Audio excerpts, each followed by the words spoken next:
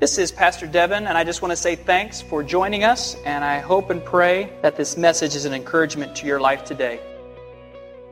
Okay, very good. I was looking at just my notes from last week and then reflecting upon what I felt the Lord would have me share this morning, and this thought came to mind. Let's face it, normal is not working. It's normal for marriages to end in divorce or to limp along pathetically for years. It's normal for people to financially struggle, living paycheck to paycheck, hoping for a better day that never comes. It's normal for people to believe in God but live as if He doesn't exist. Normal is not working. And when it comes to most of the things in the world, let's just say that you maintain the same level of commitment to God, to His church, to your spouse, to your family, to your job. You maintain the same level of commitment this coming year that you did last year. Would you like to be sitting in the same place that you're sitting right now next year at this time? Maintaining the same practices in your life and expecting a different result, some would say, is craziness. And yet, quite often, that's what we do. Month after month, year after year, normal is not working. Romans chapter 12, verse 11. Never be lacking in zeal, but instead keep your spiritual fervor, serving the Lord. How close do you feel to God? How close? Most of us sense and know that there's more to our relationship with Him than what we currently are experiencing, but how do we develop that? Over time, our relationship with God can become lackluster, it can become passive, less than enthusiastic. Yes, there are these occasional bursts of excitement, and even that excitement is short-lived. Our walk with God seems to have these highs and lows, but for the most part, a whole lot of mundane is in between all of that. John chapter 10, Jesus gives us one of His missional statements. I have come that you might have life and that you may have it more abundantly. Life to the full. Question for you is, how's that abundant life working for you? Would you say your life is abundant? Would you say that it's full? We have this innate sense that serving and worshiping an infinitely powerful God should be anything but mundane, and yet we find ourselves settling for just that. How is it that we can become content with a mediocre spiritual life in a world where we're constantly bombarded with images, sounds, counterfeit experiences that demand our attention and threaten to distract us? We lose our spiritual focus and we settle for cheap substitutes. We must rediscover, and in some cases discover for the first time, how to remain awakened to God so that we can feel Him and hear Him and have clear vision for our lives. If we're not experiencing the zeal and fervor that we just read about in Romans, then we need to ask ourselves, why? Paul, encouraging Timothy, said this, chapter 1, verse 6 of 2 Timothy, you must fan into flames the spiritual gift that God gave you. You go, well, I don't really have any gifts. Yes, you do. And for those to be living and active, you're going to have to fan.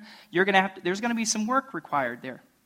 When the fire for God in our hearts begins to smolder, we must recognize that a key quality in our walk with God is missing. Any spiritual awakening always starts, as we've sung this morning, from a place of fresh surrender to God. And through our surrender, God fills us again with His presence, the power of His Holy Spirit. What Paul said in Ephesians chapter 5, he encouraged them to be filled with the Holy Spirit.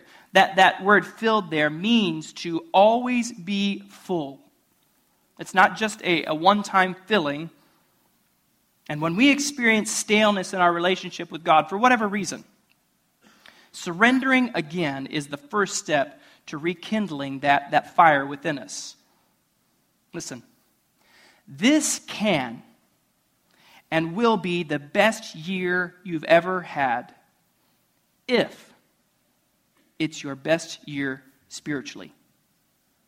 This year can and will be the best year you've ever had if it's your best year spiritually. I, over the last 6, 7, 8 years, I don't even really know, have started the year with an intentional season of fasting and prayer. Why is starting the year with a fast a good practice? By the way, what I have found is that there is never a convenient time to fast. There is always a holiday, there is always a get-together, there is always a birthday, there is always an office lunch, there is always something that could say, well, I guess I better start it next week. As we spoke about last week, that kingdom principle of how we mark well the entrances and exits of our lives. This also speaks to the principle of first, for those of you that were here for our Blessed Life series that we discussed during that. This is another way of just putting God first. I put him first. Matthew chapter 6, verse 33, and seek first the kingdom of God and his righteousness, and all of these things shall be added unto you. You know, the things that you need added to your life and things that I need added to my life sometimes are a little different. What are the things that need to be added to your life this year? When you put him first, you make that a possibility in your life. You'll experience the blessing, the goodness of God throughout this year based upon putting him first, saying, Lord, this year belongs to you. And I start that year with a 21-day season of fasting and prayer. And there are times when I'll experience a blessing later on in the year that I know is directly tied to this season in my life right now. There have been times when years later, I've experienced God's blessing and favor over something that I was praying about 3-4 years ago during my fasting and prayer season. Growing up, I was very passionate about sports. Love sports. Still do. I'm a sports fanatic. 95% of what's on the TV at our house, when I'm watching the TV, when I can wrestle the remote away from any 4 of our children, I watch sports. Ashley has said if there's a ball bouncing or something moving or someone getting hit, I will find it because I just enjoy it. It's a recorded game. I already know who wins. I don't care. I'll watch it. Stupid. And I like surprised how it ended. I love watching it. I love playing sport. I love coaching. Of course, here in this area, we have so many people that are passionate about sports and sometimes even more passionate about their team. Unfortunately for you guys, tomorrow night, your team probably is not playing. My team is. So don't hold it against me. I'm from Ohio. My team is playing, and no one from the SEC, they've been really quiet. It's been amazing. All you SEC folks, Rolling Tide and all that stuff, been really quiet. Passion sometimes turn into anger. Listen, I appreciate passionate people. Yeah, I think it's one of the things that I appreciate about my background. I came from a more Pentecostal background when it comes to church. I think every denomination brings something to the table for the big church, capital C, church. I think one of the things that the Pentecostal movement has brought to the church is this. Yes, we need to cerebrally, intellectually express dogma and doctrine and theology. Yes, we need to interact with God on the basis of rationale and reason, but he created us in his image, emotional creatures. And why should we interchange with every relationship of life with emotion? Why would we shed tears and express joy? Why should we mingle all of these emotions that have in our relationships that we have with our friends, our brothers, our sisters, our spouses? Why would we express ourselves with all of these people with our emotions and then when it comes to God, sit on that emotion? He doesn't do that with us. He rejoices with us. He mourns with us. And if we've brought anything to the table for the body of Christ, we brought this. What we have with God can be expressed via and through our emotions. I don't see where an emotionless type of interaction with God is vindicated in Scripture. In fact, I see just the opposite. Luke chapter 10, verse 27. Love the Lord your God with all of your heart, and with all of your soul, and with all of your strength, and with all of your mind. That sounds pretty enthusiastic. That sounds pretty passionate to me. In fact, that word enthusiasm comes from two words, en and theos, in God. So if you are enthusiastic, you are in God. A relationship with God goes hand in hand with passion. Listen, passion in our relationship with God is the evidence of our authentic affection for Him. Passion. This is the indicator. This is the evidence in your life that you have an authentic affection for Him. And your lack of passion will also show your lack of authentic affection for Him. And you might say, well, I just don't think we should be driven by our emotions. Or maybe you would say, I'm just not a very emotional person. I'm just not comfortable expressing myself. I didn't grow up in a home where that was normal. It's not my background. Most of the time, I hear that from men more than women. I'm just not a passionate, emotional person. Really? Really? How many would like to have a relationship where you never have a passionate moment with your spouse? You know what I'm talking about. I'm couth here. Would you like that type of relationship? No, there's an honest man. I'm just not passionate. No, you are. You just want to pick and choose when you want to sit on it and when you want to have some passion. Same person. Romans chapter 12, look at it. Never lacking in zeal. There's not really a lot of wiggle room there. But keep your spiritual fervor serving the Lord. So here's the question. How would you describe your relationship with God? With zeal and fervor, passionate, enthusiastic? For me, fasting and prayer has been the secret to obtaining open doors, miraculous provision, favor, and the touch of God upon my life. When God places a dream inside of you that only He can make possible, you need to fast and pray. Good or bad, what's in you will come out of you during those seasons. The discipline of fasting, it releases the anointing, the favor, and the blessing of God in your life. Maybe some of you would say that your appetite for God and righteousness has been waning, and you need to discover or rediscover the concepts of personal devotion, prayer, and fasting. This begins by recognizing that in life, when we want something new and exciting to happen, we have to create space for that to happen. That's why, for me, these next 21 days are all about creating space. Think about an area of your life where you want God to do something new. Or maybe you're hoping for His strength and His guidance with a certain challenge that you're facing. You know that God's nature is to create new things, that He has answers for you, and that life's challenges can be met. But let me ask you, have you created space in your life for God to fill? As much as God wants to do something amazing in your life, listen, God is a filler, not a forcer. God is a filler. He is not a forcer. Listen, Matthew chapter 5, blessed are those who hunger and thirst for righteousness, for they shall be filled. When we want something new and exciting to happen, we have to create some space. Now, when you do that, when you take the time to create the space, don't try to figure it all out.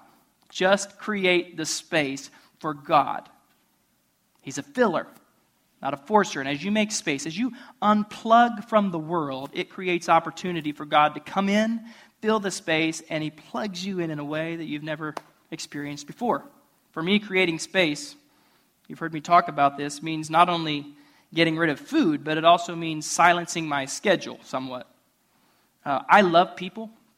I love spending time with people. I love I can do back-to-back coffee and lunch all day long and love it. I love being with people. But during this season, I have to silence my schedule. I have to get alone more often. I realize at times that although I'm disciplined at spending time with God, I let too many voices and distractions creep in on my time with God. I have to be intentional about getting into that sacred space, the secret place, the place of solitude where I can really hear Him. One of our texts for this morning, Matthew chapter 6. I'll tell you that we have lots of scripture this morning, so if I'm moving too quickly, I'll send you the notes, I'll send you the references, whatever you need. One of our texts for this morning, Matthew chapter 6. 3 when you statements from Christ. When you, Christ sets up 3 statements in Matthew chapter 6. They could also be seen as 3 space makers in your life. Matthew chapter 6, verse 1. Beware practicing your righteousness before men to be noticed by them. Otherwise, you have no reward with your Father who is in heaven. So, when you give to the poor, do not sound a trumpet before you, as the hypocrites do in the synagogues and in the streets, so that they may be honored by men. Truly, I say to you that they have their reward in full. But when you give to the poor, do not let your left hand know what your right hand is doing, so that your giving will be in secret, and your Father who sees what is done in secret will reward you. Verse 5, when you pray, you are not to be like the hypocrites, for they love to stand and pray in the synagogues and on the street corners, so that they may be seen by men. Truly, I say to you, they have their reward in full. But you, when you pray, go into your inner room, close your door, and pray to your Father who is in secret. And your Father who sees what is done in secret will reward you. And when you are praying, do not use meaningless repetition as the Gentiles do, for they suppose that they will be heard for their many words. So do not be like them, for your Father knows what you need before you ask of Him. At this point, I'm loving it. When you give, I'm naturally generous. Comes easy to me. When you pray, got it. That's part of the Christian thing. When you give, when you pray, love it. Verse 16, when you fast, hold up. What? When you fast, do not put on a gloomy face as the hypocrites do, for they neglect their appearance, so they will be noticed by men when they are fasting. Truly, I say to you, they have their reward in full. But when you fast,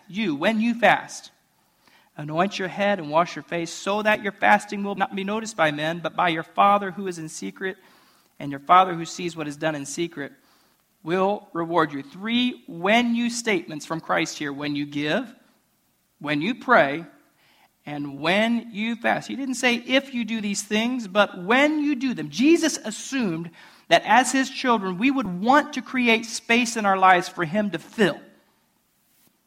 The 3 duties of every Christian are giving, praying, and fasting. Jesus made it clear. Fasting, like giving and praying, was a normal part of the Christian life, and just as much attention should be given to fasting as giving and prayer. When giving, praying, and fasting are practiced together in the life of a believer, it creates like a 3-fold cord that, as Ecclesiastes says, is not easily broken. Is it possible that we could be missing out on the greatest breakthroughs of our lives because we fail to fast? What answers to prayer are not getting through? What bondages are not being broken because we fail to fast? Second text for today, also in Matthew, I think will reiterate this idea for us and give us a clear example of what this needs to look like in our lives. Matthew chapter 17, starting in verse 14. When they came to the crowd, a man approached Jesus. This is a father. His son is demon-possessed, and this father is desperate. And he knelt before Jesus, and he said, Lord, have mercy on my son. He has seizures and is suffering greatly. He often falls into the fire or into the water. Other translations say that he was throwing himself into the fire. I brought him to your disciples, but they couldn't heal him. Listen to Jesus. Jesus' response. You unbelieving and perverse generation, Jesus replied. How long shall I stay with you? How long shall I put up with you? This is not really what you want to hear from Jesus, by the way. Bring the boy to me. And Jesus rebuked him, and the demon came out of him, and the boy was cured at once. 2 words from that text that I just want you to write down. First word is this: unbelieving. Jesus' response: you unbelieving and perverse generation. Unbelieving. Let's deal with unbelieving first. Unbelieving meaning you're not connected to God.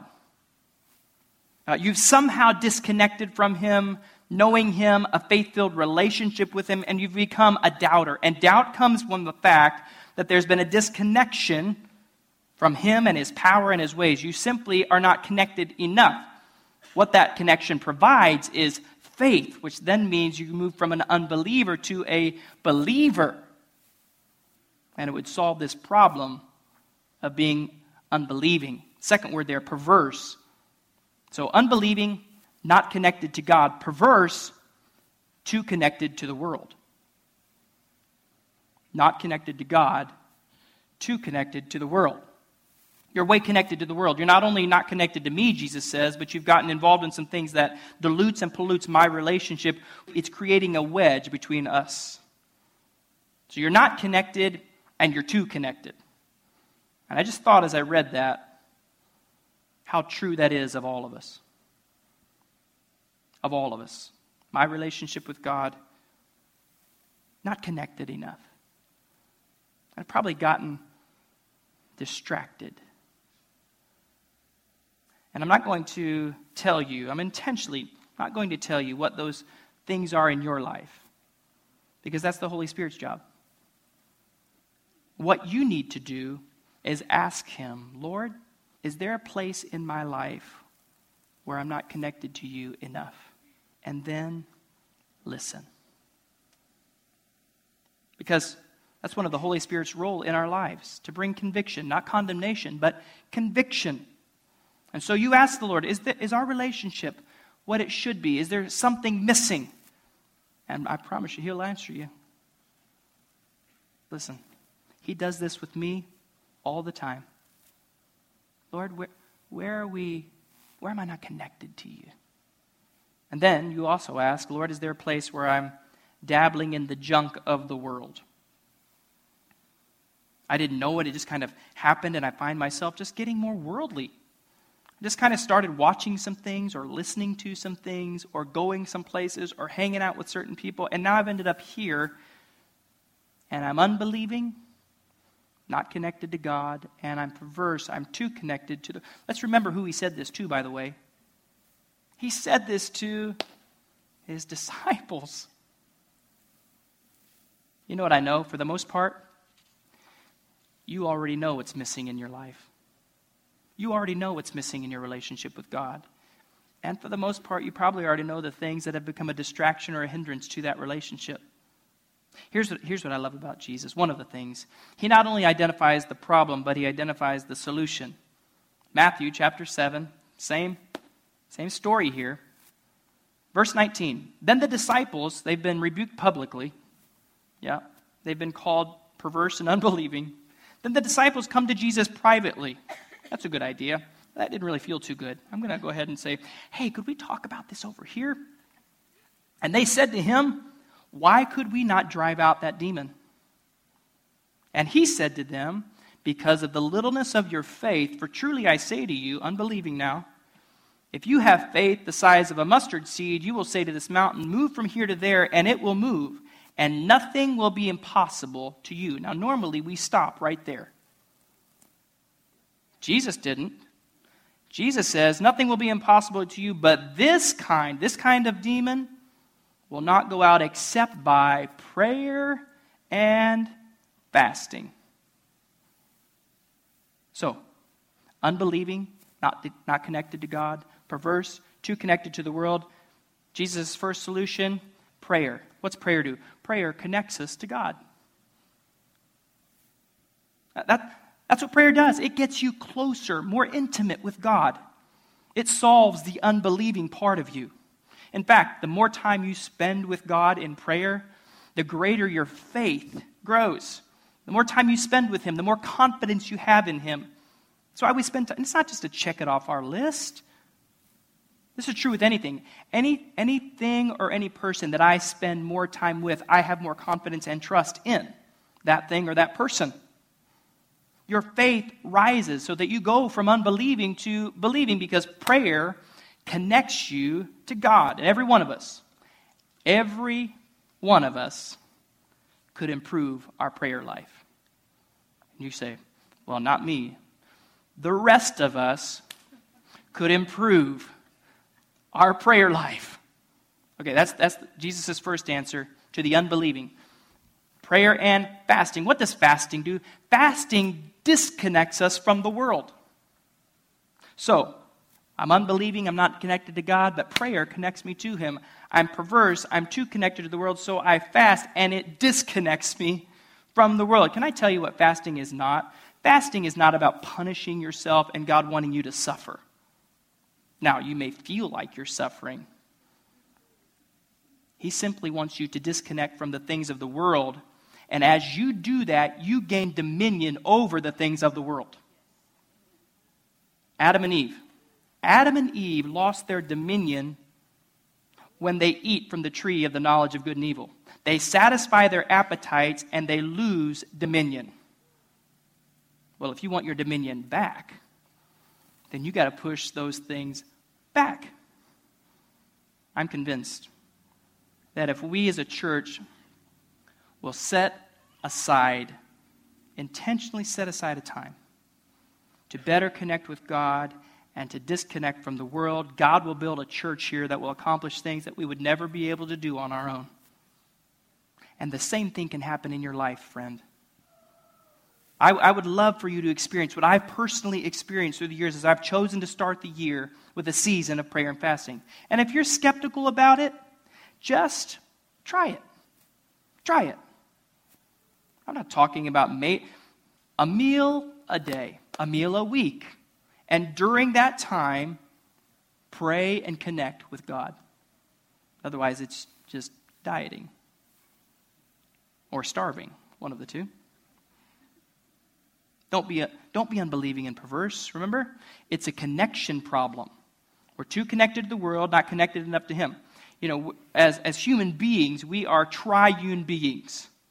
There are three parts to every human being. The only created being that God made that has three parts to it. Right? The tree out here on the only one tree that we have out on the property has one part of it. It's just the physical part of it. There is no soul. Now, if there are any environmentalists in the place, I hate to dash your hopes and dreams. That tree has no soul or spirit. It's just a physical tree. Animals have two parts of the three. They have a body and a soul. The tail wags, the tail tucks. They have emotion. It's clear. I may be breaking some of your heart to tell you that animals do not have a spirit. Will dogs be in heaven? I don't know. I know that cats won't. But cats go to hell. That I know. That's it. I know that. Do dogs go to... I don't know if dogs go to heaven. Or the lamb and the lion, they're laying side by side. They got to be there. Animals don't have a spirit. Next time you get an animal to respond to a salvation call, you tell me. Okay? But you have three parts. The only created being that has three parts. Body, soul, and spirit. Body connected. This is our body, right? The very tangible you. I feel my own pain. I have hunger. I have an appetite. My body has all these things inside of it. My soul, the emotional side of me that connects me to others. This has to do with the relational hunger that we all have. People, for the most part, are what make you happy or sad. Our emotions are always connected, for the most part, to someone else. And then our spirit that connects us to God. We're the only created beings that have that ability to connect with God through our spirit. And all of these things are at work in you. Listen, one of those three is the strongest in you right now. One of them is the strongest in you right now. And whatever one is the strongest dominates the other two. For example, when your emotions take over, it will kill your body and spirit. Depressed people will get so depressed that they will take their life. Why? because it takes over the body and the spirit. When the body is in charge, it doesn't matter how you feel after it. I'm just going to do it because it physically is gratifying. I'm going to sleep with who I want to. I'm going to eat whatever I want. Even if I know in my mind I'm going to be miserable on the other side of it, I don't care how it's going to make me feel because the body is in charge. But when the Spirit is in charge, this is what Romans chapter 8 is all about. If you have a chance this week, during your time of prayer, read through Romans 8. It talks about the person that's being controlled by the Spirit who doesn't listen to the flesh. Here's the beauty of fasting. You get two things, you can accomplish two things at once. You get a twofer, okay? You both weaken the body and the soul, and you strengthen the spirit. And you can actually be a part of causing your spirit to be the part of you that's the strongest. And when that happens, friend, amazing, incredible things start to happen in your life, okay? You know that I'm not just going to deal in theory and hypothetical. Very practical for you now, okay? Extremely practical. 3 things that you should probably do today if you're going to go on this journey to any degree. 3 things. Very simple. Number 1, set an objective. Have a plan. Pray about a plan. What would you like to see accomplished during the next 21 days? Go into it prepared. What specific needs are you believing for an answer from God? Now, I can tell you, there have been times during my season of fasting and prayer that by the end of the 21 days, I did not get the answer that I was believing for.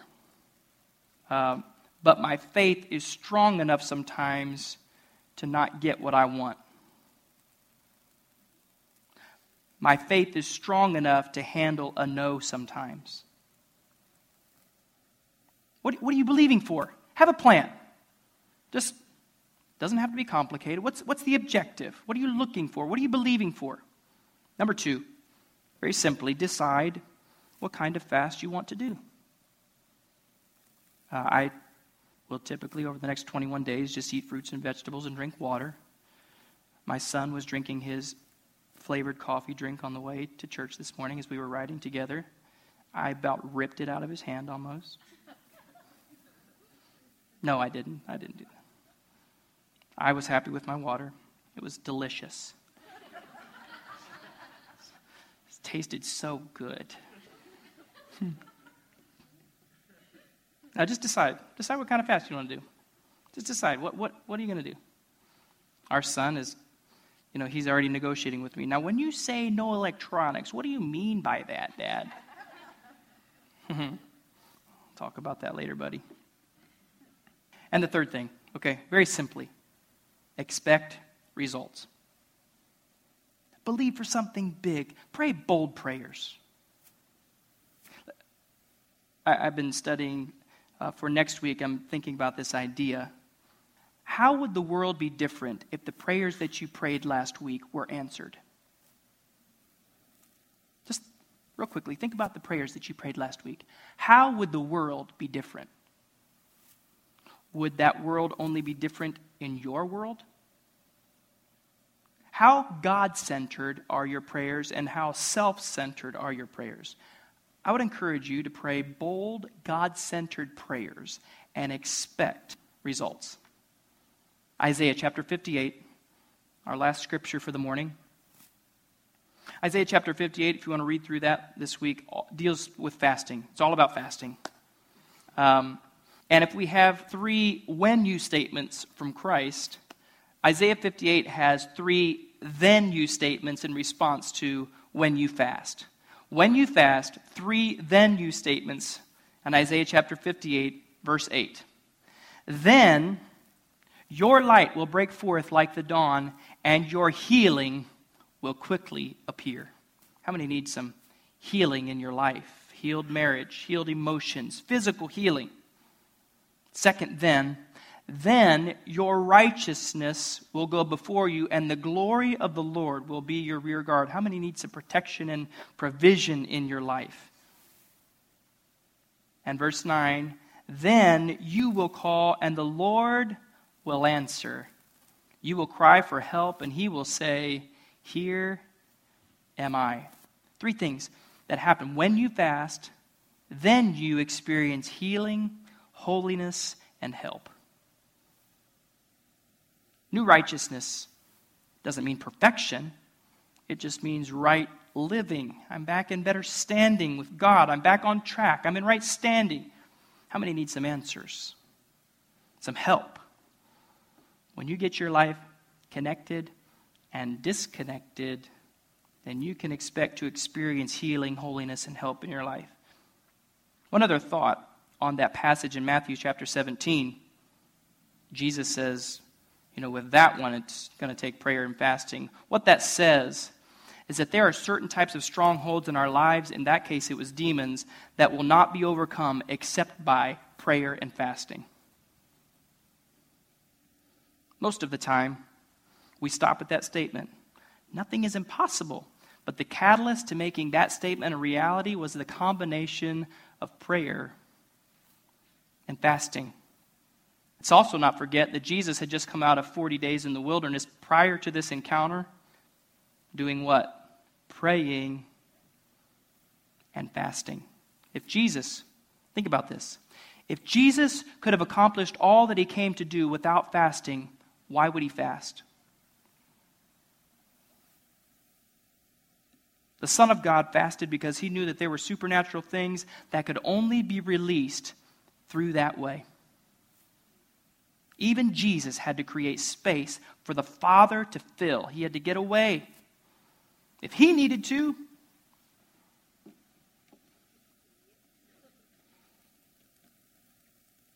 there's many powerful and intimate experiences with God that you'll only experience when you get away. When you unplug. When you connect to God in prayer. And when you disconnect from the world by fasting. I believe this. As you create that space through giving, praying, fasting, there's no doubt in my mind that God will respond and fill that space in an amazing way.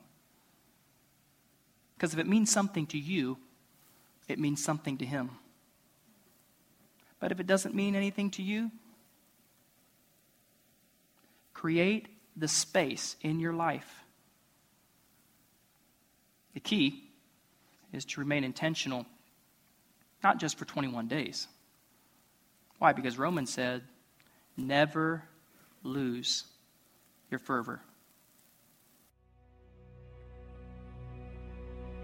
Thanks again for joining us. If you want to join us on Sunday, we meet at 10:30 a.m. right next to Wilson Central High School, or check us out online at connectchurchtn.com. Thanks so much and have a blessed day.